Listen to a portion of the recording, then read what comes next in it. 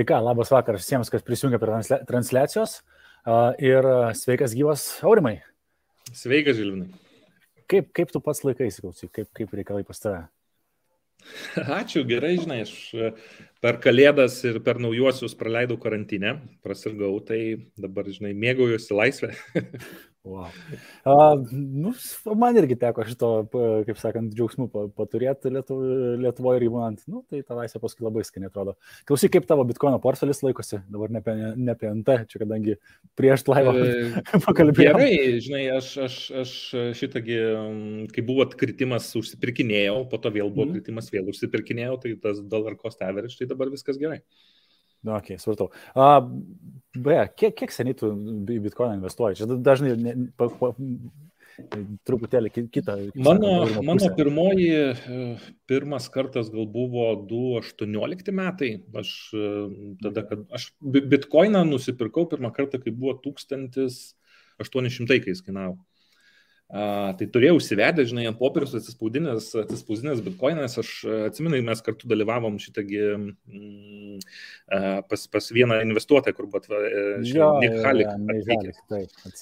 ir atsimenu, jis irgi sakė, kad kiekvienam vaikui, žinai, nupirkit po bitkoiną ir sako, ten 2020 metais, sako, minimum kainuos 20 000. Aš dar žiūrėjau praeitą savaitę, man atrodo, jo tą seną video žiūriu, blemba, žiūrėk, iš tikrųjų, žinai, jis ten ir daugiau kainavo, žinai. Bet tuo metu, žinai, aš, kaip sakyt, nenustygau, man kažkaip ant popieriaus turėtą bitkoiną pasirodė, nežinau kaip čia bus, aš susidomėjau, žinai, miningu, tai prisipirkau, pardaviau šitą, nusipirkau minerių, pradėjau mininti, ir finale, žinai, kaip ten buvo, kad atėjo krizė. Man ten irgi gavosi, kad elektrą pirkom pakankamai brangiai, tai finale aš ten, nežinau, gal ant nulio išėjau, bet iš principo, jeigu aš būčiau tą bitkoiną turėjęs, tos bitkoinus, tai aš turėčiau falę sumą dabar, o turėjau barankos skylę, žinai. Tas pats ir man, aš atsimenu, aš pirkau irgi, tuo pačiu metu mes viską tą miningą, lygiai tą patį rytą, miningas čia tipo važiuos, čia eis, reikia investuoti. Ir aš tada išleidau, man atrodo, 1,3 bitkoino, miningo įrangai. Ir dabar galvoju, blema, dabar būčiau pasilikęs tą 1,3 bitkoino. Tikrai žymiai geresnis sprendimas buvo tiesiog sit tight ir do nothing. Ta prasme, kaip tikriausiai su daug investicijų yra. Tai būtent, kad aš tiek atrodo klaidų esu padaręs, žinai, kad gali kitus mokyti, žinai, nes ten atrodo ir esu pardavęs telefoną, žinai, kur buvo visi kodai, žinai, nepersikėliau, nebegaliu prisijungti ir keityklui laikiau, kur ten maininom, ten nuhakino, žinai, naizgešą, ta prasme, irgi atrodo, kiek buvo ištaškyta, žinai, arba ten tokių kvailų, žinai, ten treidinant kažkur persivedė, žiūri, ten 5 eurų, žinai, nuskaičiavo, žinai, iš vienos keityklos į kitą, po to ten iš bitkoino į eurus pervedant dar ten, žinai, nuskaičiuoja, tada ten dar pavedimas, ten 2 eurų, žiūri, kad jau ten 60 eurų vien pavedimam ištaškiai.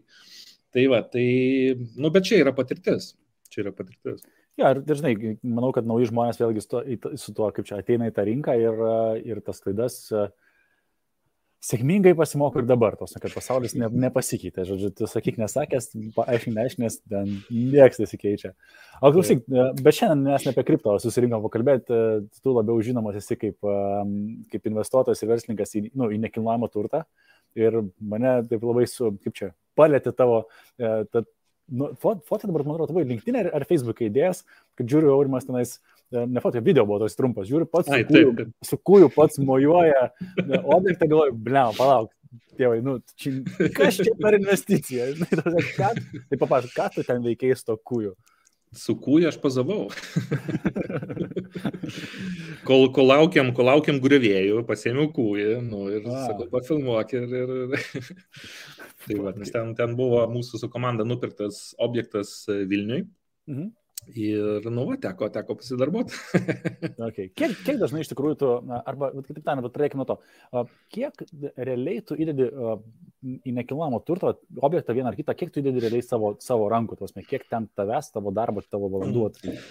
Aš gal, žinai, pačioj pradžioj pasakyčiau taip, žinai, aš nesu tas tikrasis investuotojas į NT, nes jeigu pasižiūrėtų, manau, mano didžiąją laiko dalį sudaro verslo vystymas, ne, ten kursų pardavimai ir panašiai, ne, dirbu su ekspertais ir padedu jiems supakuoti turinį ir parduoti, žinai. Tai mes praeitais metais pardavėm 5000 kursų kas padalinus iš dienų skaičiaus būtų 14 kursų per dieną.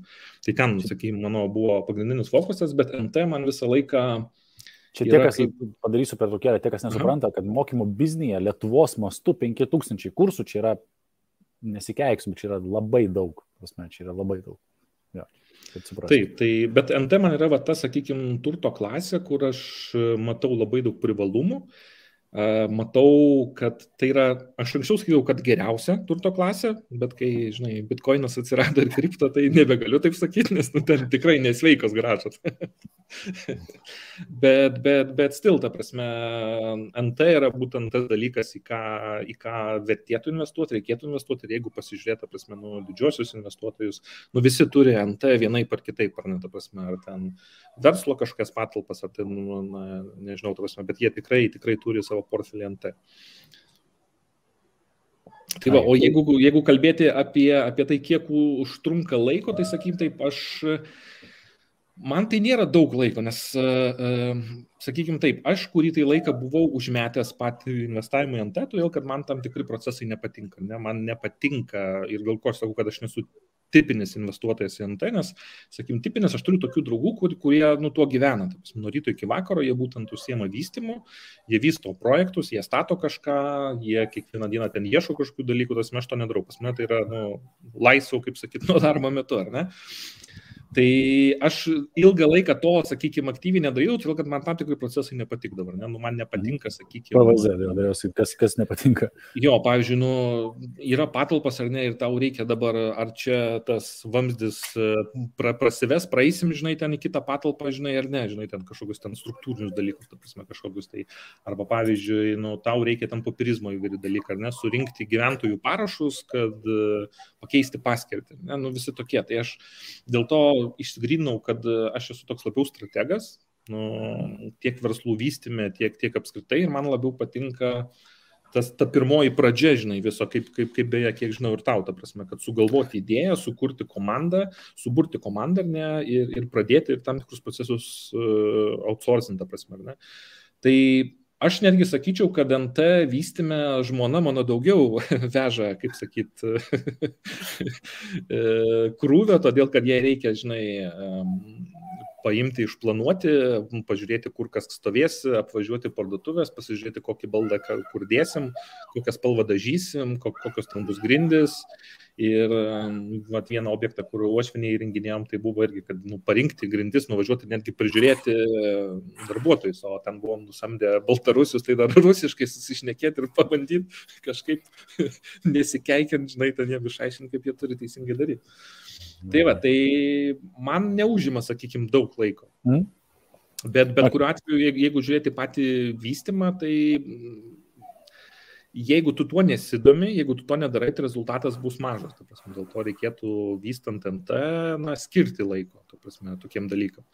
Nes... Nuo ko, žinai, rezultatas mažas, tai dabar, gerai, koks tavo tai rezultatas vidutinis, mažas, geras, ko tu tikiesi iš savo investicijų? Jeigu darai NT projektą, kažkokį, kas tau būtų ta maža grąža ir kas būtų gera grąža? Aš realiai viską, ką skaičiuoju, aš skaičiuoju nuo 10%, kad grąža būtų. Ne mažesnė nei 10%. Finale, aišku, jinai būna didesnė visą laiką, bet tas pirminis, nes aš skaičiuoju pesimistinį tokį planą, aš vis laik tuos skaičius įvedu tokius, kur, kaip yra realistiniai. Apie metus ar apie iš viso tas projektas tiek performina? Apie grąžą, jo, apie investicinę grąžą nuo mano investuotų pinigų, bet sakau, o laikotarpis... Metai, na, okei. Metai, jo. Bet sakau, realiai jinai gaunasi didesnė ir kadangi, pavyzdžiui, praeitais metais aš labiau koncentravausi į capital gain sandorius, tai yra pardavimą, o ne nuomą, tai ir ta grąža automatiškai jinai visai kitokia, ta prasme. Dėkingi buvo, žinai, ir šiaip rinka pūtėsi kaip balionas, nežinau, tikrai buvo sunku kažką taip padaryti, vadinkim. Jo, tai netgi buvo toks vienas atvejis, kur mes irgi nupirkom Vilniui patalpas už 560 už kvadratą. Tada, būtent padariau tokį, žinai, planą, strategiją, kad Vilniui yra trūkumas mažesnių patalpų, nes, ir pats, pavyzdžiui, noriu dabar įsinuomot, matau, kad nėra tokių, ar ne, aplinkui, skambinom šiandien brokeriam, sakom, suraskit. Tai nėra, apskambino kelis didžiulius prekybos centrus, kas yra pas Šilaičiuose, nėra kur įsikurti. Tai ten buvo irgi, kai ieškojau, pavyzdžiui, irgi, kai dabar yra zonas pasikeitusios, yra mokesčiai atsiradę, ne, už parkingą, ir tu pradedi skaičiuoti, kiek tau kainuos nuoma, kiek tau kainuos komunaliniai ir kiek tau dar kainuos, kad tu galėtum automobilį savo prisiparkuoti ir ten kosmosas gaunas.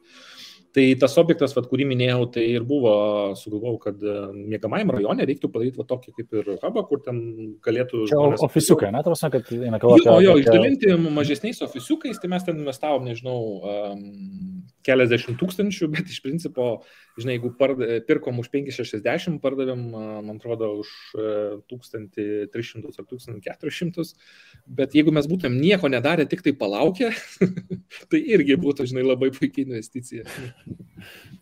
Okay. Tai kaip tu iš viso, kaip tu sugalvoji, arba kaip tu randi tos objektus, į kur investuoti, kad ir su tai pačiais dabar Pašilaičiais, ne? Kaip ta idėja iš vis pas tai atkeliavo, ar tu tiesiog sėdi, žinai, scrollinę ruodą, ar, nes čia daug, aš žinai, klausiau, tai ten turiu eurų kažkiek ten, žinai, kaip man tame atsirasti. Tai kaip tu randi tos dyvus, kaip tu sugalvoji tą visą koncepciją? Jo, tai aš pagrindė ieškau, žinai, pagrindinė investavimo nt, pagrindinė, sakykim, taisyklė, tai yra uždirbti perkant. Ir visi dylai, ta prasme, kuriuos aš darau, ta prasme, tikslas yra uždirbti perkant. Tai yra, ar kitaip sakant, nusipirkti žemesnė nei rinkos kaina. Tai, žinai, kaip pavyzdys. Čia, žinai, lengva pasakyti, tai kaip tą padaryti? Tai va, tai, žinai, žmonės, aš sakyčiau, žinai, dažnai per mažai pastangų deda, kad pasiekti tą rezultatą, žinai, pasižiūrė ruodą ir viską, žinai. Tai, bet, žiūrėk, be ruodo yra ir alio, ir be šito yra ir skelbio LT.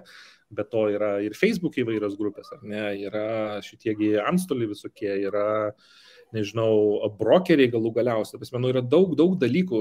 Aš esu, pavyzdžiui, važiavęs ir klijavęs skelbimus. Ir esu gavęs skambučių jau iš tiesioginių, kurie dar nėra papuolę, žinai, į rinką. Tai jeigu žmogus to nedaro, natūralu, kad jis, žinai, gaus jau tą, ką jau patys brokeriai būna prafiltravę. Čia iš tikrųjų geras labai, žinai, momentas, nes ir dabar, pavyzdžiui, kur mes perkam, minėjau, Tenerifei, žinai, būstą, tai jos irgi skelbimuose nebuvo. Tai reiškia, kad prieš patenkant į viešą pardavimą tokį objektą perkam. Jo, nors iš tikrųjų, jeigu peržiūrėt praeitus metus, tai visus objektus pirkom iš rinkos. Jie buvo žemesni rinkos kaino, bet kas galėjo įsigyti. Ta prasme, bet kas galėjo pasiskaičiuoti gražą, bet kas, nes tas patalpas, kur aš sakiau Vilniuje, ne, tai mes išvystėm per 2 mėnesius ir pelnas buvo 40 000. Super, kad Milda rašo, kad Pašilaičiams savai reikia, tai Hebra, tie kas... Milda, linkėjimai tau, buvusi mano kaimynė. Tai reiškia... Kiek žinau, Milda brokeriauji, tai neužmiršk manęs klausyk. Tai dar oferių vyriausiai, žinai, kad reikia. Tai kaip matom, kad Pašilaičiai vis dar, žinai, ne vis dar, o pasirodo dar potencialą turi. Jo, ir žinai, aš kaip sakau, šitas objektas, pavyzdžiui, buvo aptiktas per 2 mėnesius. Tai, tu apskaičiuojo gražą, bet tai metai turi 12 mėnesių. Taip, bet aš klausiu, žinai, kad kaip čia gaunas, ar 1,5 metų tas projektas, kol jisai įsigyvena, ar ten, žinai, metai, nes... Ne, aš į vystymą konkrečiai nesiorientuoju, ten patirties neturiu ir stengiuosi nelysti. Ir šiaip, žvelgiant į visą rinką, į ekonomiką, visą kitą, man jau toks miglotas darosi vaizdas šiek tiek. Mes esam pakankamai, sakykime, išsipūtę, jeigu pažiūrėti į akcijas, jeigu pasižiūrėti tą patį nekilnojamą turtą pasaulį bendraja prasme, į visas ekonominius dalykus, kas vyksta. Mes matom ir Turkijoje, mes matom ir, žinai, rusų karius Ukrainoje, kur čia atrodo 1-2 ir galėtų prasidėti, žinai. Ir iš vienos pusės aš tam irgi ruošiuosi, tam pačiam kripto portfelį, ne, kad daryti tam tikrą ar pardavimą, ar perėjimą į stablecoiną, tam tikram periodė, nes ta turbulencija jinai gali užtrukti arba užsitęsti, žinai, arba nusmugdyti tą visą. Gal skaitai ir įdalį paskutinę knygą apie How to Deal with the Economical Cycles? Aš YouTube'o santrupą šitągi santraukoje. Tai manau, kad ten pakankamai turėjo būti, aišku. Tai aš irgi, iš tikrųjų, ta ekonomika dabar tokiam taške yra, kur, labai sunku čia tai daryti ilgalaikius sprendimus ir tikėtis kažkokio, tai, kad viskas bus labai sklandu ir lengvai. Čia, tai čia tik, kad galiu... Tai tas netgi investavimas, žinai, kai nupirkimas pigiau rinkos kainos ir duoda tą tam tikrą saugumą, tam tikrą, žinai, tą kartelę, kur tu, jeigu kažkas atsitinka, tu ar gali spėti ten, ar išeiti, ar parsiduoti ant savų, arba galų gale, žinai, daryti B variantą, pratinuomoti. Na, tų strategijų yra daug, tik tai ne visi apie jas pagalvoja pirkdami. Gerai, būtent išėjimą. Ar dabar, kai tu perki kažkoks objektų, žinai, ir tu perki, kaip čia vadinamas sakyti, susvertų, tai yra su paskola, ar visgi labiau iš savo pinigų tą visą finansuoji? Kitaip tariant, papasakok tą finansinę dalį, jeigu gali, žinai, kiek reikia savų turėti, kiek galbūt galima susireizinti iš kažkur tai šono pinigų. Nu, sakykim taip, geriausia investicija yra tada, kada tu perki už skolintus pinigus. Todėl, kad tavo pinigų yra mažai. Ir mes, sakykim, Lietuvoje galbūt dėl to, kad buvom priespaudoj, turėjom mūsų ten seneliai, tėvai ir panašiai, tai jie visą laiką buvo už tai, kad tik tai už grynus, ir jeigu ten paklausytumėt, kada nors, žinai, patarimo, visą laiką sakys, turėk tik tai savo. Tai, tai nėra pati geriausia strategija, nes mes numatom, kas yra Amerikoje, mes matom visur kitur, ir jeigu tu savo visus pinigus sukiši, tai faktas, kad tu jų nebeturi, ar ne?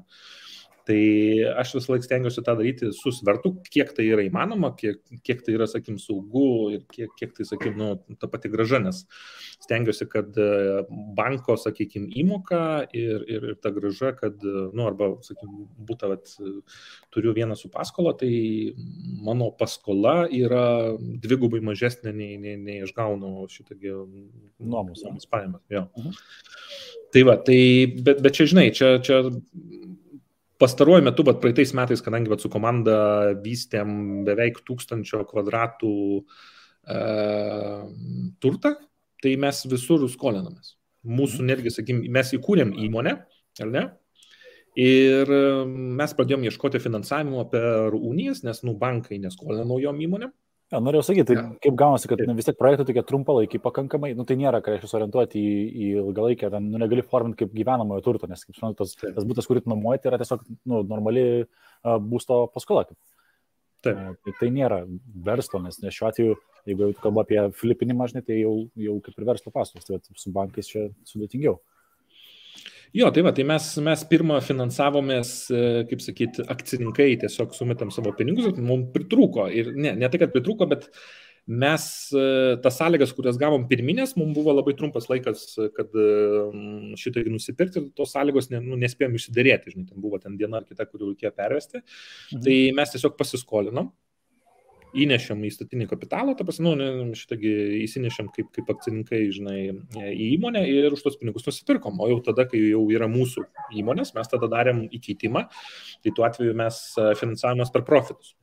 Tai mes sudarėm tokį sandorį, kad mes šitą, kuris mums priklauso NT Kaune, ten 170 kvadratų, mes jį įkeitėm, tuo pačiu gavom pinigų naujam Vilniui įsigyti. Ir už jų pinigus nusipirkom Vilniaus šitągi 136 kvadratus patalpas. Ir dar liko mums remontui. Tai gavosi, kad mes pasiėmėm gerom sąlygom, labai greitai susifinansavom ant vystymų. Okay. Tai, kaip suprantu, tiesa, kokias maždaug tikėtis gali įmonė iš profitus sąlygas, būtent tokiai paskolai? Nebūtinai, kad 7-12 procentų. 7-12 procentų. Jo, čia priklauso nuo kreditingumo, nuo rizikingumo, nuo pačio NT, kiek jis yra likvidus, kiek jis yra ten geroje vietoje ir panašiai. Ir sakykim, dar nuo pačio galbūt verslo plano, nors tas verslo planas pakankamai, pas mus toks paprastas buvo, tiesiog Excelio lentelė. Bet, ten matai, kad ta grąža, jinai vis tiek gaunasi, nes 560, kaip aš minėjau, ten už kvadratą, tai Vilniui dabar, nerasi tokių, žinai. Aš irgi labai ieškau. Čia sandėlio kaina, žinai, antramiai, kaip pasakyti, kad, taip, skamba labai, labai pigiai ir, skamba gerai, žinai, tai... Okay, jo, kaip...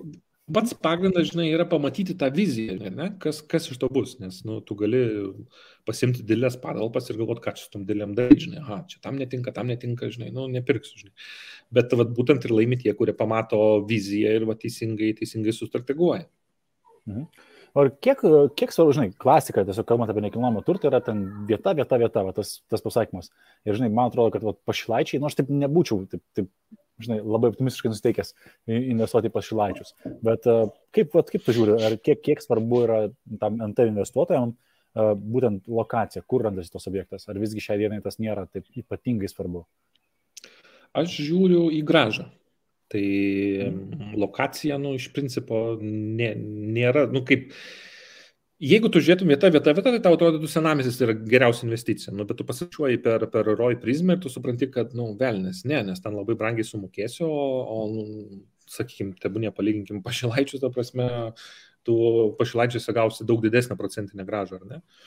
Tai aš žiūriu į keletą vietų, aišku, tu žiūri, žinai, į aplinką, kas yra, žiūri į susisiekimą, į visus kitus dalykus, infrastruktūrą ir panašiai, bet nebėra taip, kad ta klasika, kad ne tik tai tokia galiotų ir visa kita, nes šiuo metu, sakykime, aš jau irgi išplėtę savo paieškas esu ne tik būtai, bet ir patalpos ir tai gali būti, žinai, dabar, pavyzdžiui, ieškojausi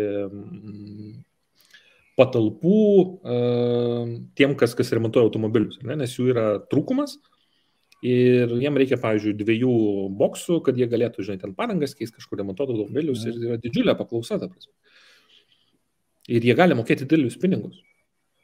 Jo, šitas ir iš tikrųjų svarbiausia, kad jie jau po to įdirbti. Jo, šitas senai velkas Vilniui. Kokie, tikriausiai 2016 apie tai kalbėjau, kad, žinai, nupirkit 2 garažus vieną šalia kito, ten 3 nedaug dėvė, tai, tasme...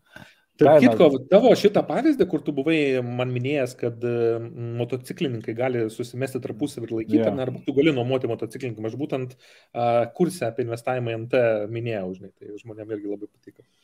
Ja, tai čia tokie atrodo kai kurie net super paprasti dalykai su labai mažais pinigais. Aš net, žinai, tos 2 vienas iš kursų irgi čia, toks Martynas, tai su tėvu kurado 2 garažus vieną šalia kito nupirko, tai ten dabar jų, jeigu dabar parduotų tos garažus, jie pasiliko visgi savo, dar turisi, bet ten gausi, kad kart 10 berods pelnių, dabar reikia likviduoti, tai ten sunkiai protų suvokiamas graža, nekilnojamam turte, žinai, tai irgi maži objektai. Va čia tas yra, kad žmonės, kai kalbė apie nekilnojamą turtą, jie iš karto galvoja, tai čia vadinasi naujos statybos būstas, tai yra ten 100 000, sąskaitų neturiu, negaliu investuoti. Bet reikia suprasti, kad nekilnojamas turtas tai yra sandėliukas, tai yra parkingo vieta, tai yra garažas, tai yra senos statybos būtai ir panašiai. Ne? Ir netgi mes dabar nupirkom gruodžio mėnesį sandėliuką, didesnį, kad sudėt viržus visą kitą, ir automatiškai atlaisvinsim kitą sandėliuką bute, žinai, tai ką aš darysiu, aš jį išnuomosiu, 30 eurų per mėnesį, tai prašau. Investuok į bitkoiną, štai tau ir biznio planas, ar kažkas. Nors, tarp kitko, mano pati pirma investicija, jeigu žiūrėt, ar ne, į NT tai buvo parkingas, parkingo vietas. Buvo taip, kad mes dar 2014 metais su žmona pasitaupėm, tiksliau, atsimeniai, kartu ten dalyvavom milijonieriams Mind Intensive ir visur ten sako, tai pradžioj reikia tau atsidėti, žinai, ten nuo grunų pajamų ir nueini kitur, vėl tas pats atsidėti pradžioj, galvoju, tai gal reikia paimti ir padaryti, žinai. Atsidėjom, žiūrėk, susikaupė pasirodo, kažkaip atsiranda tų pinigų investavimų. Tai mes tuo metu tos pinigus įdėjom į Uniją, nes Unija mokėjo 2%. Nes, žinai, ką žmonės dažniausiai daro, žinai, pačia pradžia, kai neturi didelio finansinio raštingumo, tai duoda bankam, žinai. Dėl to bankai dabar turi ten milijardus eurų, žinai, indėliuose. Ir neigiamas palūkanas jau dabar nėra. Jo, bankai 0, tai mes būsim protingesni, mes nedėsim banką, mes į Uniją. Tai mes Uniją susimokėjom pajų, tuo metu dar litai 100 litų buvo. Ir ten, sakykime, 2000 įdėjus, aš ten paskaičiavau, kad prie 2% bus 35-40 eurų. Taip ir buvo, žinai, kad po metų atgavom tos 35-40 eurų, bet pajaus neatgavom, nes Unija dirbo nuostolingai pagal sąlygas, pirmais metais ne, o antrais metais ta Unija užsilenkė. Tai iš vis mes neatgavom.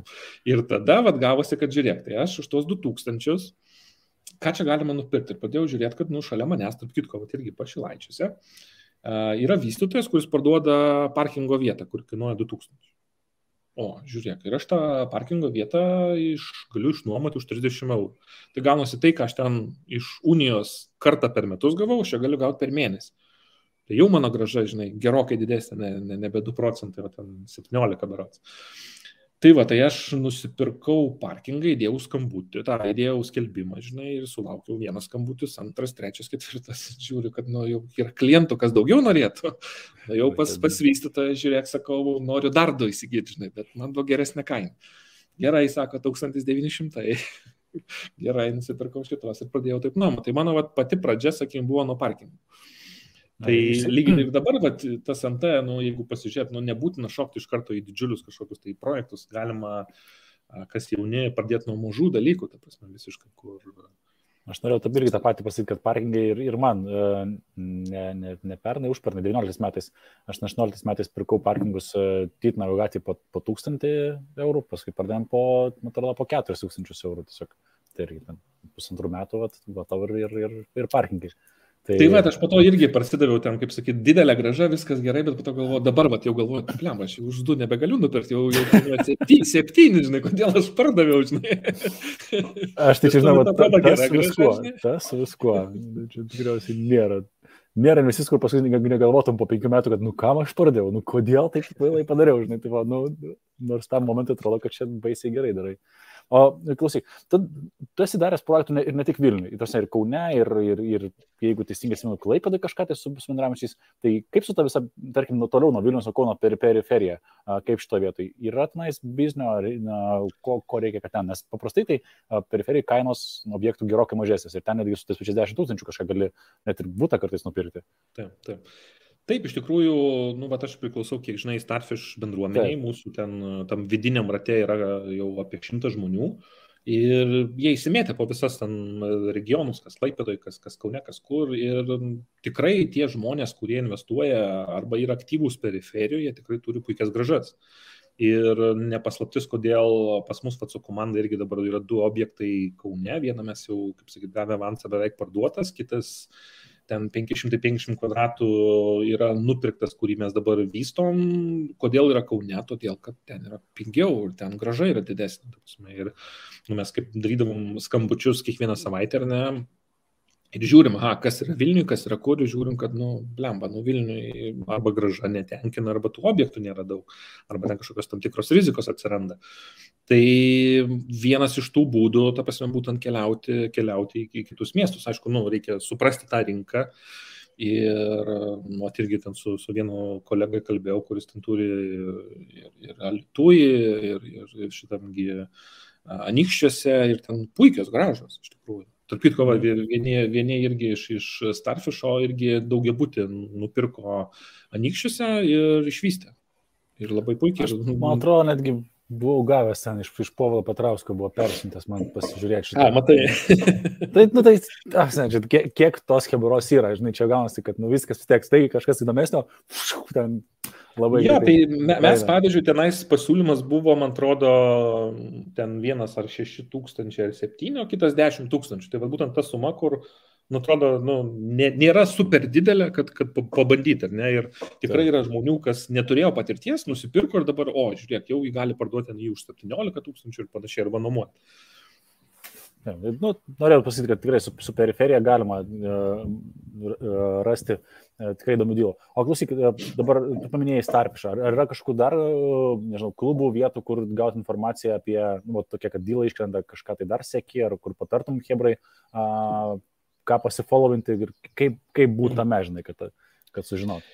Dėl konkrečių dylų nelabai žinau. Žinau, kad Marius Jansonas turi savo bendruomenę, tai kiek aš ten girdėjau, kad jie ten dabar bent jau investicijas į užsienį kreipia, į kokią ten dabar šalis prie Europos Sąjungos prisijungų. Bulgarija? Bulgarija ir Šiaurės Kipras, tokia klasika tikriausiai čia. Šiaurės Kipras, tarp kitko, irgi kolega mano aktyviai ten, kaip sakyti, pardavinėja ir turi labai gerus pasiūlymus iš vystytojų. Tai jis ten jau kelinti metai, dabar puikiai išmano rinką. Bet aš sakyčiau, žinai, į užsienį reikia jau keliauti tada, kada tu jau, sakykim, turi vietinį rinko jau, kaip sakyti, raumenų portfelį ir tada jau gali šiek tiek diversifikuoti į kitus. Bet aš stengiuosi laikyti tokios politikos, kad mano NT būtų valandos atstumu nuo manęs. Ir kaip tu klausai dėl Klaipėdos, tai čia senas reikalas, aš atsimenu, turėjau vieną projektą, Kaso LT, man atrodo, aš jį parsidaviau ir tuos pinigus būtent paskyriau bendrabučio įsigijimui Klaipėdai. Tai aš jį įsigijau realiai nematęs. Aš žinojau tą žmogų, kuris parduoda, bet aš jo nemačiau ir tik tai jau kaip susiforminant, nuvažiavom, atsirakinti, pažiūrėti, kaip ten atrodo. Tai jo kaina dabar, jeigu prisiminsiu, 6500, man atrodo, buvo ir aš jį išnuomavau už 100 eurų per mėnesį. Tai va irgi puikiai graža, aišku, ten buvo po to, kadangi ten davau savo pažįstamą vienam nuomo, truputėlį mane ten pavedė tam tikrais reikalais ir aš ten po kiek laiko jį parsidaviau. Bet būtent prasidaviau todėl, kad jį administruoti, ar ne, kai aš jau neturiu, kas man prižiūri, man nuvažiuoti į Klaipėdą, grįžti, tai jau yra para laiko. Ta prasme, aš jau ten jau nuvažiavęs ir grįžęs jau nebeturiu, žinai, jėgų kažką toliau daryti. Dėl to aš stengiuosi, kad MT būtų pasiekiamas, pakankamai greit pasiekiamas ir dėl to aš pastaruoju metu nesirinku tokių projektų, kurie būtų labai, labai toli. Buvau tiesą apžiūrėjęs šitągi Druskininkus, kas man šiaip tas miestas labai prie širdies, žinai, patinka, bet iš principo stengiuosi, kad ant būtų šalia. Ypač šitą, kada aš nuomoju. Žinai. Kalbant apie Druskininkus, man irgi atrodo, kad tas miestas toks, žinai, vis dar turintis potencialo ir nežinau, ar tai pasiekė informacija, kad už Vytos Minerals patent visą, iki pat upės tas toks, sakykime, koridorius pasidarys papildomi viešbučiai, spa centrai ir toksai visas kvartalas. Taip, aš žiūrėjau, ten dabar kaip tik vysto ir stato ir jau, man atrodo, ten prasidėjo gal išankstiniai pardavimai viso šito. Aišku, ten kaip nauja statyba, tai automatiškai yra Vilniaus kainos. Tai aš į tokius nelabai orientuojuosi, aš apskritai gal nežiūriu į NT, kuris yra naujas ir kuris yra PVM objektas. Ne? Aš labiau žiūriu į senesnę statybą, kuri nėra PVM objektas ir ten. Žinai, vienas iš klausimų, žinai, nekilnojamo turto, jeigu tu pirki parduodi, tai tampi PVM mokėtų, žinai, tai kaip tu to privengi, tai iš esmės objektus renkėsi, kurie būtų ne PVM-iniai, teisingai? Taip, nes šiaip NT yra ne PVM objektas, nebent tai yra nauja statyba, tai pirmus 2 metus tai yra PVM objektas, arba nebent tai yra renovacija, žinai, kažkokia, kada atsiranda PVM-as, tai aš renkuosi, kad tai būtų ne PVM objektas, arba nebent tada daraisi strategiją, kad tuos 2 metus nuomuoji, ar ne, gauni tam tikrą grąžą, po to jau, kai nebėra PVM-as parduoti. Tai aš galvočiau, kad, Avulis ten, kaip yra padarę šitą rentų buy, tai aš spėju, kad galbūt dėl to, žinai, kad tas rentų buy'us jie mokė ten 2 metus, patampa ne PVM objektų ir parduoda už tą pilną kainą. PVM nereikia mokėti. Bet čia, žinai, čia mano spėjimas, negaliu sakyti. Žinai, bet pakankamai logiška. Kaip ten bebūtų, tai yra didelė suma, žinai, 21%. Čia neina kalba apie, čia yra 5% turto kainos. Taip, nes ta pati, sakykim, nuoma rentų buy, ne, yra brangesnė negu kad tu tiesiog, žinai, nuomodamas rinkoje. Tai tu iš to uždirbi, žinai, ir dar žiūrėk, PVM nelieka. Ir jeigu dar tu gauni pinigus, ten, tarkim, už 2-3% iš banko, paskui rentų buy priskaičiuoji 5-7, tai žiūrėk, tu dar, per visus, uždirbi per visas vietas, tai čia, omeny. Aurimas tikrai yra protingas ten vystytojas, investuotojas, aš nemanau, kad jis kažką ten nepasiskaičiavęs daro, kad gal, žinai, kaip čia, gal paės. O dabar ant MB forminį viską, ar daugiau ant savęs, kaip ant fizinio asmens? Mes tam tikrus, sakykim, su žmona, tai mes ant savęs, bet ką mes su komanda, tai mes netgi buvo, kad Starfish viduje mes darėm varžybas, praeitais metais NT varžybas, startavom, atrodo, kovo mėnesį. Ir, žinai, ten varžybos buvo ten 5 kriterijai, ten, kas ten daugiau, kas ten greičiau, kas pas ką ten graža, ten šitągi didesnė, kas ten kūrybingiau, žinai, padarys ir ten susimetėm, atrodo, po 200 eurų, žinai, ir kas laimės. Bet finale, ta prasme, kas gavosi, tai, žinau, gavosi wow, žinai, nes ten įsisteigė gal kokios ten 8 įmonės. Ten kolegos mano ten irgi ten išėjo iš darbų, žinai, susikoncentravo, žinai, būtent į NT vystymą, susirinko komandą, žinai, apsirašė procesus, žinai, ir jie dabar tokie efektyvūs, ta prasme, kad jie gali, pavyzdžiui, nupirkus butą, nuo pat nupirkimo iki pat, kada, žinai, jau galima įdėti skelbimą, žinai, arba įleisti nuomininką, tai yra mėnuo laiko, žinai. Tai jie per 3 savaitės padaro remontą, per 4 savaitę, žinai, apstato, kas yra, super efektyvų, ta prasme. Nu jo, čia... Nes aš pats, pavyzdžiui, pas mane gaunasi 2 mėnesiai, ta prasme, arba ten, žinai, paskutinis gal ten 3 buvo, nes ten, žinai, va tie ukrainiečiai, žinai, ilgiau užtruko, žinai, pagrindę, žinai, irgi turim meistriuką savo, kuris ten, žinai, pigiau, žinai, ir kaip sakyt, vienas pats darosi, bet, nu, čia sakau, ką jie pasiekia, tai wow, žinai, per 3 savaitės. Čia kosmosas, žinai, aš dabar sėdžiu Ispanijoje, tai čia, nu, iš vis apie tokius terminus, nes net nėra net gražiausių minčių, čia, žinai, čia pirkimas 3 mėnesiai, čia pirkimas, čia tas, kad viskas man jana, ten niekas neskuba, tas, ja, ten, o dievai, čia sakau, čia mėnesis, kad tu jau kažką padarėjai, suforminai, čia, sakau, čia yra... Plius, man atrodo, kad Tenerifei dar yra koks 10%, ne, perkant mokestis. Priklauso nuo lokacijos, bet iš esmės, grubiai taip, su viskuo gaunasi apie 10. Šiaip įdomi vieta yra tai, kad mokesčius tu sumokai kaip ir tos 10%, bet paskui tau bankas jos grąžina. Čia tokia dar iki galo, aš to proceso neišsiaiškinu, žinai, nes dabar tame visgi su paskola pirksim, bet labai įdomi vieta. Aš tu sumoki 6,5% yra tas jų vietinis tax nekilnojamo turto, tai sumoki vieną kartą. Bet po to yra notaro mokesčiai, sutarties sudarimo mokesčiai, tai tu juos sumoki, bet jau kai pasidarašai sutartį, tau jos bankas sugrąžina. Kaip tariant, notaro įkeitimas, visą kitą eina ant jau banko pečių. Tai, nu šiaip, būtent, ta logika yra, kad, reiškia, įkeitimo reikia ne fiziniam asmeniui, nu tau dzina reikėsias tarnykėsias, tai reikia bankui reikalingas saugumas, tai dėl to turėtų būti ir bankas ir mokėti. Ir jeigu aš teisingai atsimenu, čia yra ES direktyva, tai gal tas keisis ir Lietuvoje. Tai matysim. Tai kol kas atrodo čia visai iš tos neblogai, bet kokiu atveju, kad pirkimo su paskola kaštas yra nuo vertės apie 10%, viskas tas sudaro, tai brangu. Taip. Jo, aš atsimenu, kažkada mes irgi pas mus turėjom pristatymą apie Tenerifę, tai pagal grąžą nepasirodė, kad ten, kaip sakyt, būtų labai įspūdinga grąža, Lietuvoje mes didesnę pasiekėm, bet, žinai, iš kitos pusės, jeigu tu norėtum pats turėti tokį, kur tu išnuomoji ilgą laiką tarpą, bet pats gali atvažiuoti mėnesį pasibūti, tai puikiai. Jo, tai čia, kaip ir sakiau, čia gana emocinis pirkinys, nes norisi turėti kažką, kas prieinama. Klausyk, tavo kaimynė Milda turi tokį, žinai, įdomų klausimą. Ir kuris skamba taip, ką nusipirkti... Buvusi kaimynė. Buvusi kaimynė. Ką nusipirkti už 25K. Tai aš tai perprašau, ką tu pirtum dabar, jeigu turi laisvus 25K, o šiai dienai, žinai, kur tu tuos pinigus įdarbintum? Žinai, jeigu kalbėt su svertu, tai, žinai, tu tiesiog padarysi tą pirminę įmoką, žinai, už tos pinigus, o kitus pasimsi iš banko ir pasimsi didesnį objektą, žinai. Jeigu... Bet ar taikytum visgi nekilnojamą turtą, ar tarkim ten, žinai, kažką tai kito alternatyvaus? Žinai, aš pasakysiu taip, žinai, kai pirmą kartą tu man parašai, žinai, pasidarom laimę, visą ką, aš tuo metu turėjau, pavyzdžiui, su vienu vystytoju, atsimeni, aš tau siunčiau, irgi pasiūlymą vieną Kaune. Kaune, kur buvo, jo.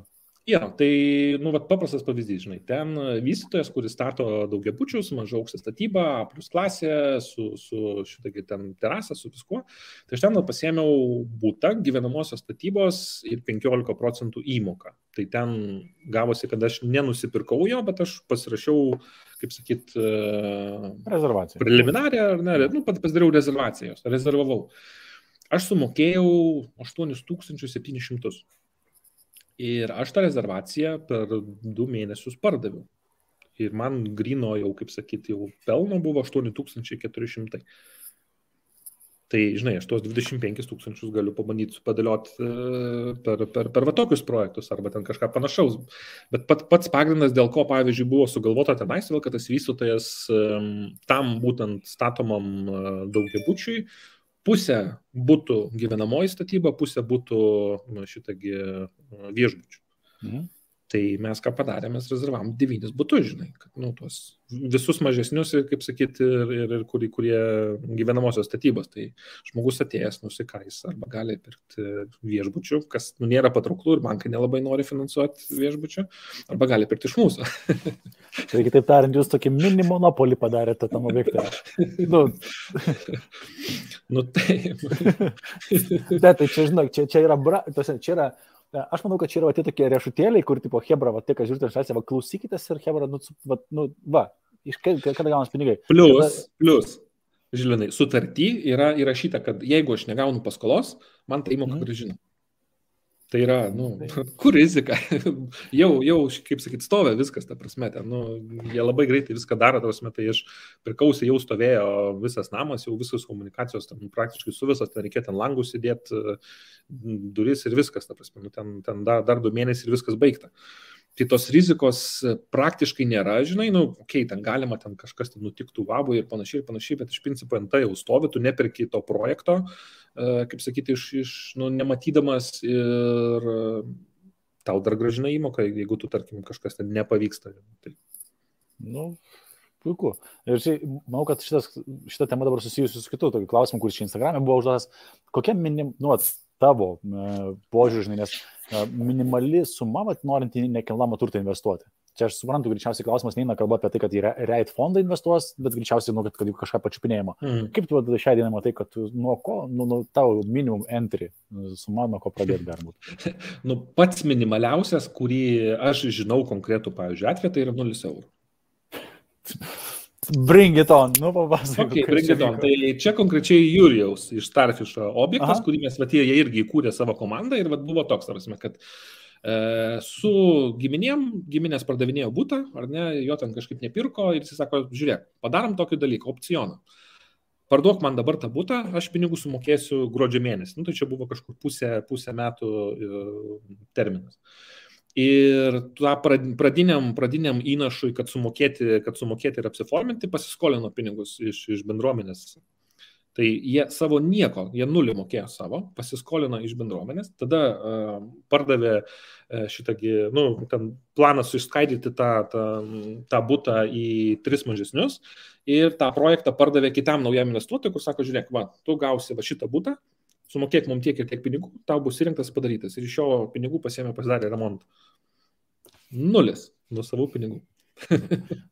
Tai čia vienas pavyzdys yra, žinai, visi kažkaip labai bando sudėtingai mąstyti arba, žinai, pavyzdžiui, taigi galima išsinuomoti butą ir jį pernuomoti.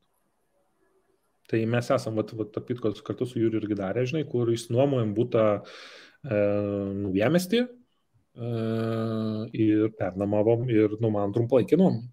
Why not?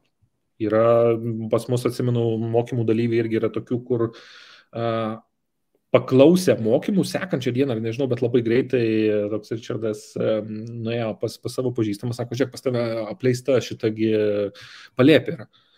Davai, aš tau padarysiu remontą, tu turėsi gražų stogą, gražų viską, žinai, o nuomos pinigus man bus.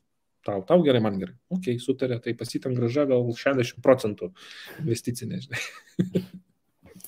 Tai tokių dalykų yra ir tai nėra, žinai, kažkokia retenybė, kartais mes, sakau, labai sudėtingai mastom, žinai, kaip sakau, tas pats parkingas, žinai, yra sandėliukas. Turi įsikalę, kad reikia nusipirkti, būtinai nusipirkti, kad jį turėti ir tada tik tais galim uždirbti, nes jeigu nenusipirki, tai kaip ir nieks nesigauna. Tai sakau, tas pats, žinai, sandėliukas, žinai, tu jį nusipirki, dabar mes nuomosim, aš dar neišnuomau, negaliu sakyti, bet planas yra 30 eurų, už kiek pasižiūrėjau, žinai, pasityriau rinką irgi ten apie tiek turėtų būti, žinai, tai prašau, tau puikiai graža, žinai. O šiaip po sandėliuką kaip po vieną patį jų, objektą įmanoma nusipirkti, jisai kaip pardavinėjami, tai įdomu. Tai taip. Aš dabar ir prikausi, tarasme, mano name, kur aš turiu butą, toks sandėliukas, domėjausi, nes jų nėra daug, nes jie ten didesni, man pasiūlė už 8,000. 8,000, čia kažkaip galvoju, čia gal daugokai, žinai. Aš irgi 30 eurų pasiėmiau pas kitą vystytoją, kuris arčiau netgi yra šitągi manęs ir jisai tokios pačios kvadratūros už 2,900. Tai faktas, kad greičiausiai, kai juos išsiparduos, kai nebebus kur įsigyti, jų kaina kils, nes tu negali jų įsigyti, jų nepadaugėja, žinai, kaip ir parkingo vietų, jų neatsiranda daugiau, bet tai puikiai investicija. Na, čia grinai, man labai patinka tai, kad tu pasakai, žinai, tokie, atrodo, labai prieinami dalykai. O dabar su tais objektais, kuris minėjot, Starfišuose buvo pasidarę jungtinį. Tai tokia atveju mažoji bendrija, kurios tiesiog nariais tampa tie visi žmonės, susimeta po tam tikrą sumą pinigų ir tada investuoja. Ar šitoje vietoje kažkokių tai rizikų matai, arba kad galbūt kažkokių tai, tarkim, kliurkų, ką Hebra būtų padarę, kad iš ko gali būti pasimokyti? Kliurkų kaip tokių ne, bet žinai, kaip ir kiekvienoje kompanijoje, pas mus, pavyzdžiui, buvo gal per daug žmonių ir ne visi gali vienodai dėti savo laiko, energijos ir panašiai. Ir natūralu, kad tai mūsų buvo labiau žaidimas, tai yra, nes mūsų tikslas buvo įgauti patirties, nes yra žmonės, kurie neturi galbūt patirties arba jie neturi pinigų investuoti ant tai, bet žiūrėk, su komanda atsiranda kiti svertai, atsiranda paskolos iš profitus, iš kitų investuotojų ir tada, žinai, žiūriu, mūsų portfelis ten įsipučia ten iki $500,000. Ir natūralu, kad būtų faina, žinai, su komanda pasibandyti, žinai, ir tu pasibandai ir tą know-how, kurį mes gavom, tai labai geras. Tai iš tokių, pavyzdžiui, mes vieną objektą pirkom per varžytines, čia Kaune, ir ko mes nebuvom iki galo pasidarę, sakykim, due diligence, arba ką sužinojom po to, kad pasirodo pirmininkas, į kurį mes po to kreipėmės, kad pakeisti, nes mes pirkom negyvenamos šitokie patalpas ir mes norėjom pakeisti į gyvenamas. Tai mes pirkom už 770 varžytinėse, o pakeitus ir, sakykim, sutvarkius, jau jo kaina yra 1,8 2,000 už kvadratą, nes ten yra Vytauto prospektas, sakykime, šalia autobusų stotis, šalia Akropolis. Jo, viskas šalia ir ten tikrai vieta yra įdomi ir ten trumpalaikiai nuomai ten yra puikiai. Tai va, tai ko mes nebuvom pasidarę, kad pasirodo pirmininkas turi dar kelias įmonės, jis yra tų įmonių akcininkas ir jisai bendrai turi daugumą. Ir jisai ten mums vienu metu užkirto, ne, jūs šiandien nedarysit ten, žinai, mažesnių tukų, žinai, aš jų neleisiu. Tai toks buvo, žinai, nusipirkom iš varžytinio, sudėjom pinigus ir savo ir investuotojų ir žiūrėk, kaip sakyti, negalim, tas planas mūsų neveikia. Tai, žinai, paprasčiausias dalykas imti ir parduoti, žinai, ką nusipirkom ir gal, žinai, jau brangiau šiek tiek, būtumėm parsidavę, aišku, bet mes nuėjom tuo biškiuką sunkesniu keliu, tai pasidarom tada namų darbus ir pasižiūrim kaip kas, žinai, tai pasikeliam namo istoriją, pasižiūrim, žinai, kaip kas, pasirodo, kad ten anksčiau buvo gyvenamoji paskirtis arba pats namas yra, tai vadinasi, mes galim pasižiūrėjom teismo visokius sprendimus, kaip yra, pasikalbėjom su NŽT, padarėm didelį darbą, tiksliau mano kolegos padarė, žinai, kauniečiai. Ir mes esam visiškai pasikaustę ir mes žinom, kad mums dabar kas belieka, tai yra kreiptis parašų, paimti balsavimus, pasidarėm visus namų darbus, ką mes turim daryti. Ir viskas, mes surenkam, kreipiamės tada į teismą ir mes jau tada ateinam pirmininkui ir sakom, žiūrėk, pirmas dalykas, ką tu darysi, tu kreipsis ten į NŽT į šitą, tu ten praloši, mes tai paduodam į teismą, tu ten, ten pratempsi metus laiko, bet praloši mes tave už tą, plus papildomai, kad tu mums neleidi, mes tau dar tas ir tas. Ir jisai yra priimtas tiek argumentų, tiek visokių, žinai, dalykų, kad, čia jūs teisingai sako, tai geriau nesipykim, davai draugaukim. Tai mes tokiu būdu pasiekėm savo, žinai, ir keičiam dabar paskirtį, žinai, bet, toks buvo, kaip sakyt, neramumas truputėlį, ar ne, kaip čia bus, ne, nes skaičiavom vienokią grąžą, atrodo, bus kitokia, bet tai yra labai puikiai patirtis ir investuojant, visą laiką atsiranda kažkokių dalykų, kažkokių niuansų. Ten aš atsimenu Vilniaus... Norėjau tai papasakoti daugiau, kokių dar yra išlindę reikalų, žinai, kad tai, iš tos pusės. Vilniaus, pavyzdžiui, irgi tą objektą, kur buvom nupirkę, darom griovimą, žinai, ir greunant, žinai, ten išdaužė sieną ir pasirodo du tokie vamzdžiai, žinai, ten didžiuliai, ta prasme, ortakiai. Plemba, žinai, čia kaip ir man jų visai nereikia, žinai, aš jau ten derinosi, kad nupjaut, žinai, bet nes jų nėra niekur, ta prasme, nei brėžiniuose, ta prasme, jų čia net neturi būti, žinai. Pasirado tas pastatas ten žemiau, ten priklauso tokiam Rachtensteino ir kažkur, žinai, ten pasigūglinu, kas ten toks, žinai, ten žmogus, žinai, kaip tik tą dieną, žinai, pakliuvo į kalėjimą ten už PVM grobstymą, ten vėlia kiek milijonų, žinai. Įdomi publika. Jo, tai supranti, kad, žinai, su tokiu gal pyktis nenorėtum, žinai, bet tu bandai apžaisti tam tikrus dalykus, žinai. Tai visą laiką kažkokių niuansų atsiranda, bet tai nėra priežastis nedaryti NT, nes, žinai, kuo tu daugiau problemų išsprendi, tuo tu daugiau gauni patirties ir to kitą kartą jau atėjusi tą objektą, tau jau ten tai nebėra visiškai problema, žinai. Okay. Tu turi išleidęs 2 knygas su Jūrim Klavu apie nekilnojamo turto paslaptis ir apie nuomos. Yes. Taip, laikė nuomos. Gerai. Jas galima susirasti, kaip suprantu, aurimaslevickas.lt. Jo, galima ten susirasti, šiaip yra knyginuose visuose, ten mūsų jau, man atrodo, ten 4 tiražas ir mes per pandemiją ten irgi ten atnaujinom net, nes ten buvo tam tikrai papildomi dalykai, ko reikia, žinai, nuomojant. Tai galima susirasti knyginuose. Kodėl rašai tas knygas, kur buvo pagrindinė mintis? Gal sakykim taip, kad knygos buvo pasiekmė kurso, nes mes su Jūrim padarėm kursą, kuris išsprogdino, sakykim, internetą, nes jis buvo tikrai labai sėkmingas ir daug žmonių prisijungė ir iš principo mes knygų nerašėm. Tai yra, mes pasiėmėm kurso medžiagą, ją supakavom į produktą, davėm žmonėm išrašyti visą kurso medžiagą, jie ten truputėlį pakoregavo korektorių, truputėlį mes, žiūrėk, gavosi puikiai knyga. Tai daug know-how su visokiais pavyzdžiais, ką mes darom, su skaičiais, iš tikrųjų galima rasti čia. Pavyzdžiui, čia ir Jūriaus objektas, kur surašyti skaičiai, kas kaip daryti, nes dažnai žmonės pasakai, pavyzdžiui, ten kažkokia tai nuoma, graža žmogus, neįmanoma. Tai žiūrėk, čia yra neišgalvotas pavyzdys, čia yra mūsų. O tas visas pats kursas prasidėjo nuo to, kad neradau Lietuvoje informacijos, kaip investuoti ant ta prasme. Ir aš atsimenu vienoje konferencijoje, nes aš vaikščiau po daug įvairių, žinai, sėmiau tą informaciją. Ir ten buvo klausimas pranešėjų, tai o kaip investuoti ant ta? Tai sako, ką, atsidaro tą ruodą, susiranda skelbimą, nusiperka ir investuoja. Blemba, galvoju, čia kvailokas patarimas, ta prasme, nes pas žmonės daug tikrai klausimų būna, žinai, kaip jam tų klaidų nepadaryti. Ir tada, žinai, pradėjau rinkti savo patirtį, savo draugų patirtį, viską, žiūrėti daug visokių podcastų, semtis visos informacijos ir iš to gimė, žinai, tas, patirtis ir ta informacija, žinai, kaip, pavyzdžiui, ten, kaip sudarėti, žinai, mažesnę kainą, žinai, visokių ten būdų. Ir tas yra labai svarbu, žinai, nes tu visą laiką gali, žinai, ateiti ir nusipirkti už esamą kainą, bet kodėl nepagalvojus, o gal tu gali pasiūlyti išsimokėtinai. Ne? Eini pas savininką, žiūrėk, matau, kad tau neparduodi ilgą laiką, gal sutariam taip, kad tu parduosi išsimokėtinai. Ok, žinai, sustatai, suremontuoji, leidi nuomininkas moka šitągi už tai, ką tu turėtum mokėti. Kaip pavyzdys, ta prasme. Bet čia tie dalykai ateina su patirtim, žinai. Tai aš netgi būna stebiuosi, žinai, kodėl žmonės ten visur, kur jiem atrodo reikia patarimo mentoriaus, o su MT, kur jau ten 100 000 ar ten panašiai, jau ten viską patys. Mes čia viską patys, mes čia be brokerių, be nieko, mes čia viską patys padarysim, žinai, ir po to, tai kodėl čia tik tai 5% graža, žinai. Tai matyti dėl to, kad viską patys. Ja, o klausyk, tu konsultuoji dar kursų, kaip mačiau, dabar lyg ir nebuvo kažkas paskutiniu metu apie nekilnojamą turtą, konsultuoji žmonės, ar kaip ta, žinai, kaip iš tavęs pasimti žinias? Žinai.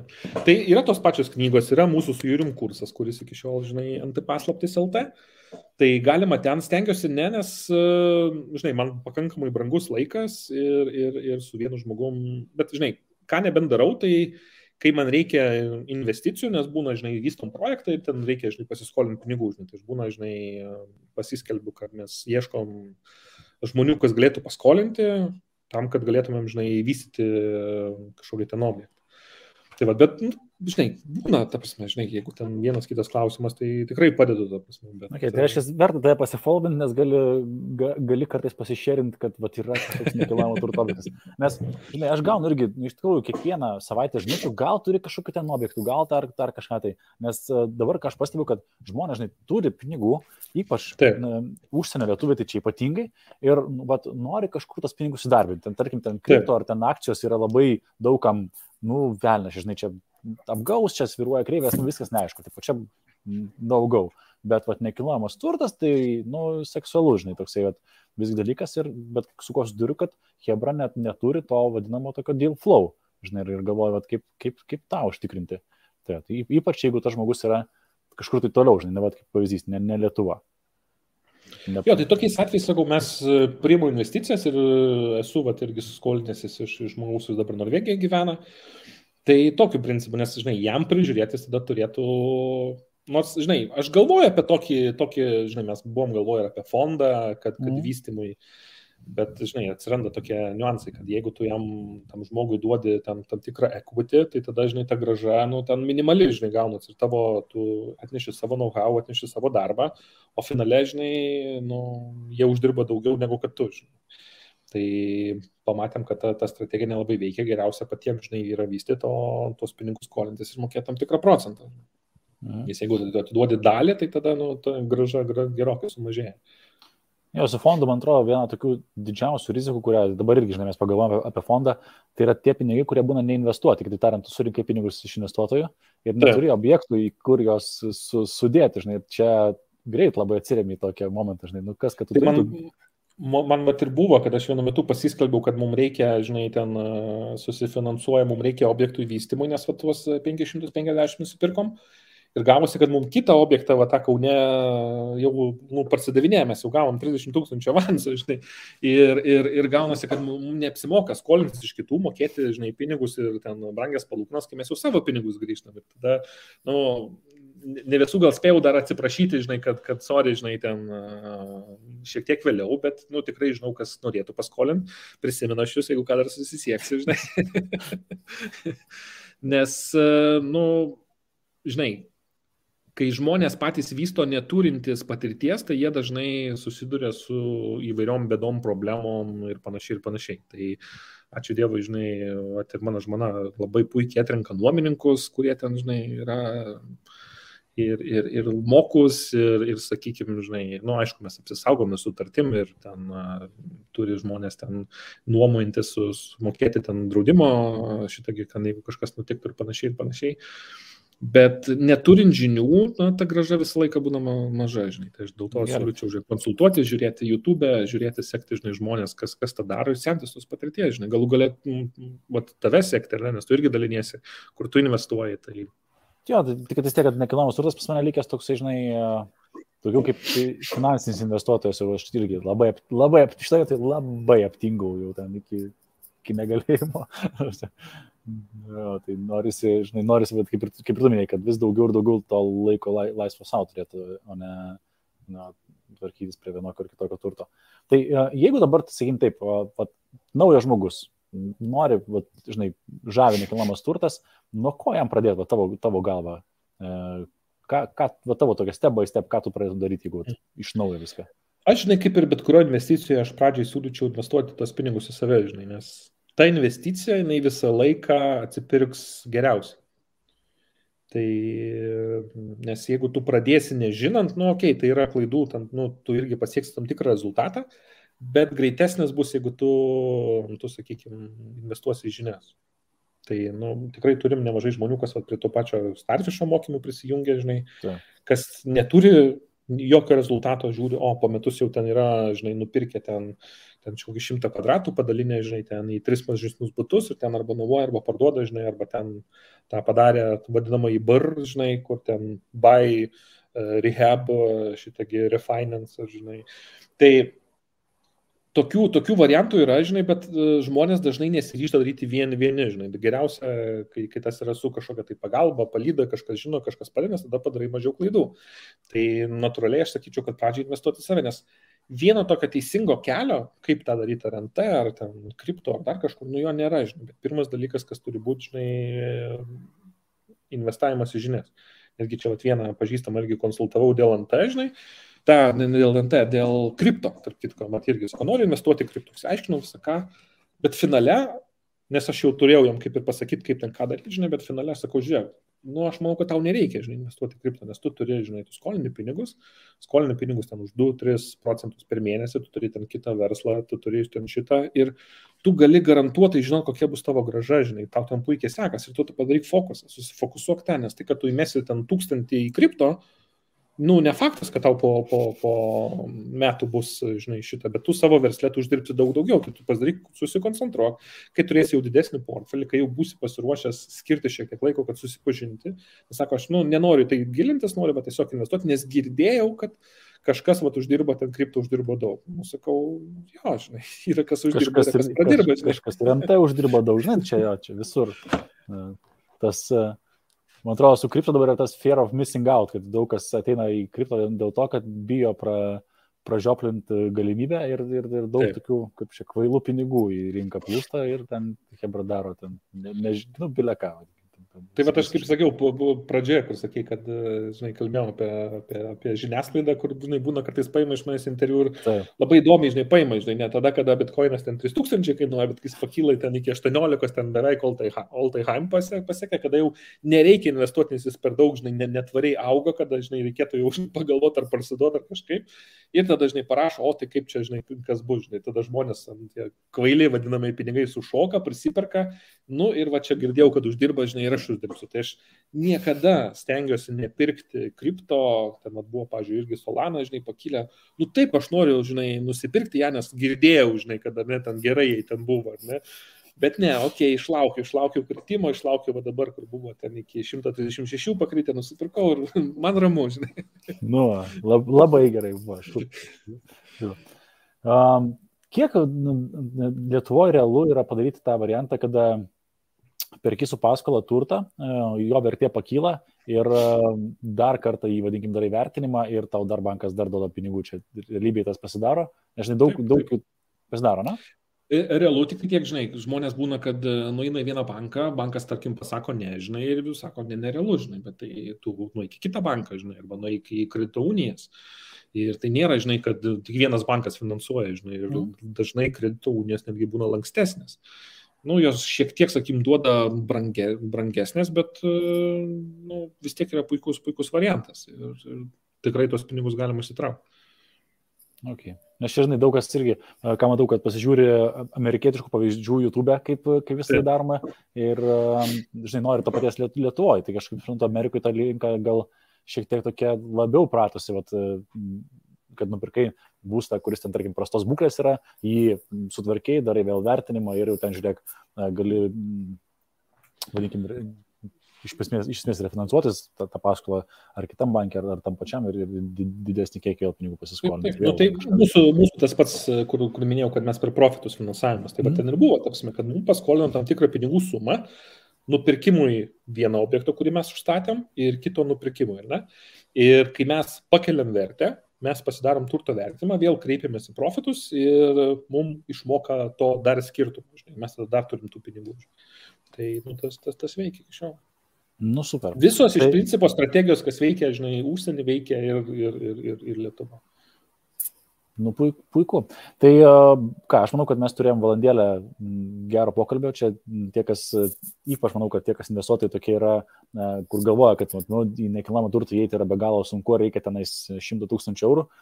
Tikiu, kad gavo naudingos informacijos ir tokių tikrai gerų idėjų. Manau, kad motivacijos, žinai. Net man motivacija gal vėl kažką tas nekilnojamą turtą paveikti labiau. Turiu loftą, ten dar Vilniui, žinai, dabar damušinėm tai rengimą ir taip galvom, kaip atsibodo. Čia kartais iš Baltic Asset Management gal? Ja. ID loftose dar ten likęs. Jau čia senai pakankamai. Aišku, nieko nedariau, stovėjau sėkmingai tai tą kainą. Dabar, aišku, ten. Va čia yra vienas niuansas, aš taip galvoju, tu gali gal mane pataisyti, bet aš realiai nemačiau niekur, nei Lietuvoje, nei niekur teisingos, tikslios NT grąžos skaičiuoklės. Nes visi skaičiuoja, tarkim, ten, tą nuomos pajamingumą. Tai okei, o kaip apskaičiuoti dar, kad tas butas brangsta, žinai. Ir, arba, pavyzdžiui, kaip apskaičiuoti grąžą, jeigu mes turim butą, kuris buvo nupirktas prieš 10 metų, mums jau yra sugrįžę tie pinigai per nuomos pinigus, ar ne, ir mes, tai kas čia, begalinė grąža, tai kaip tą grąžą apskaičiuoti. Ir kai nėra tokios skaičiuoklės, kuri parodytų, kad žmonės vis daugiau, žinai, gauna šitągi savo turto atgauna, nes jį išsimoka, ir po to jau, tu turi... Nežinau, kiek ten tų procentų, žinai. Jo, arčiausiai tiesos yra tas calculator.net, ten pakankamai tokia protinga skaičiuoklė, žinai, kur tu gali pasimodeliuoti situaciją. Bet iš esmės turi, turi imti Excel ir modeliuoti pats, nieko čia neišvartysi. Jo, nes aš tikrai turiu žmonių, kaip sakyt, kas verčiasi NT ir žinau, kad jie gerai gyvena, bet nelabai turiu daug kas iš akcijų, žinai, tai taip gerai gyventų. Tai dėl to, žinai, čia klausimas, ar tikrai žmonės teisingai skaičiuoja grąžą, kai jie galvoja, kad tai NT neša tik 5%. Nes kaip pavyzdys, ar ne, tai jeigu tu išnuomoji NT, tu gauni cashflow kiekvieną mėnesį, tai juos tu gali reinvestuoti juos. Tu gali tą patį bitcoiną reinvestuoti, žinai, ir turi dar didesnį faktas. Matai, manau, kad, žinai, kadangi aš pats irgi akcijų portfelį turiu, su akcijom yra taip, kad su nekilnojamu turtu jį nusipirkai, tai tausi, tai žinai, kažkoks yra, kad tu gal parduoti ar ten nuomą, tu kažką su nori padaryti. O su, pavyzdžiui, tais pačiais ETF-ais ar ten tuo pačiu bitcoin, nusipirkai, nu ir ką darai, bent jau aš nusipirkau ir yra, bet atsidarai appsą, pasižiūrėjai, oi, kaip faina, šiandien yra daugiau, žinai, viskas, tom baigėsi, žinai, tavo, nes NT verčia truputėlį, sakyčiau, taip, žinai, pasukt galvą ir kažką tai, turi ten turėti kažkokią strategiją, ar tu man išnuomoti, ar įrengti ir išnuomoti, kažką turi padaryti, nepaliksi taip, žinai, nes, kaip ir bent jau man kaip skaudulys paskui stovi, žinai, kad kažkas nedamuštas objektas, žinai. O su ETF-u, nupirkai, pamiršai, po ten metų atsivadai, pažiūrėjai, oi, kaip fainai, daugiau yra, ir ką, ir toliau pamiršai, viskas, žinai, ten tiek. Jo, tarp kitko, su NT turėjom praeitais metais 2 nuomininkų pasikeitimus ir abiejuose būtuose mes kainas pakėlėm 30%. Nuomos, ne? Nuomos, jo. Nu, afigienai, ką aš galiu pasakyti. Tai tas galimybė įtakoti ir dėl ko man, žinai, patinka verslai, sakykim, ir NT, dėl to, kad tu gali įtakoti. Tu gali įtakoti gražą, tu gali kažką padaryti, tu gali, žinai, turi NT, kuris yra neužstatytas, tu gali užstatyti bankų, žinai, pasimti tam tikrą dalį pinigų, žinai, ir eiti vystyti projektus, ne? Tai yra tokia, kažką tu gali daryti, nes jeigu tu perki ten akcijas nuo tą ETF-ą, tu į banką nuėjęs, tu neužstatysi jo, ta prasme. Šiaip tai gali, ta prasme, net ir tos vertybinius popierius gali įkeisti, bet tada ten tu prisijimi, žinai, aišku, jeigu susviruos, gausi margin callą ir turėsi padengti. Nu, tai va, čia jau riskas, žinai, kurio tai irgi negali valdyti. Ja. Tai, depends. Anyway, tai ką noriu pasakyti, ačiū tau labai už laiką, kad skiriai, tai tie žmonės, kas žiūrėjo, būtinai įlyskite aurimaslevickas.lt, nes tu užsirašęs, jis yra labai aiškiai, ten rasit ir knygas, ir kursus, ir mano labai geras bičiulis Arnas Liseckas, jisai su NT gyvena, jisai suskaitė abi tavo knygas, sakė, kad tai yra tikrai geriausios knygos apie nekilnojamą turtą, kokias tai galim surasti, ypač jeigu kalbės apie lietuvių kalbą, tai iš vis nėra lygių. Tai tie žmonės, į kuriuos aš lygiuojuosi, kas liečia nekilnojamą turtą, kad tai yra super žinios, tai hebra, pasimkit tas knygas, pasimkit tos kursus ir tai tau sėkmės Aurimai NT investicijose ir tikiuosi, kad bitcoinas grįš į savo 60K, ir paskui on the track į 200 tūkstančius, tai galėsim pasidžiaugti ir tais portfeliais. Gerai, smagu Žilvinai, ačiū tau, kad pakvietei. Ir ką, reikės atvažiuoti pas tave, klausyk, kažkada pasišildyti. Jo, čia tikrai oras, kaip matai, dar diena, saulė šviečia, tikrai gražu ir gera. Tai dar kartelį ačiū ir visiems, kas žiūrėjote, ir gerą vakaro, ir, nežinau, komentaruose palikit klausimų, jeigu turėsit dar man arba Aurimui, pristėsim prie jų, galbūt kokį kartą atrašysim. Viskas. Čiau visiems. Gerai, viso.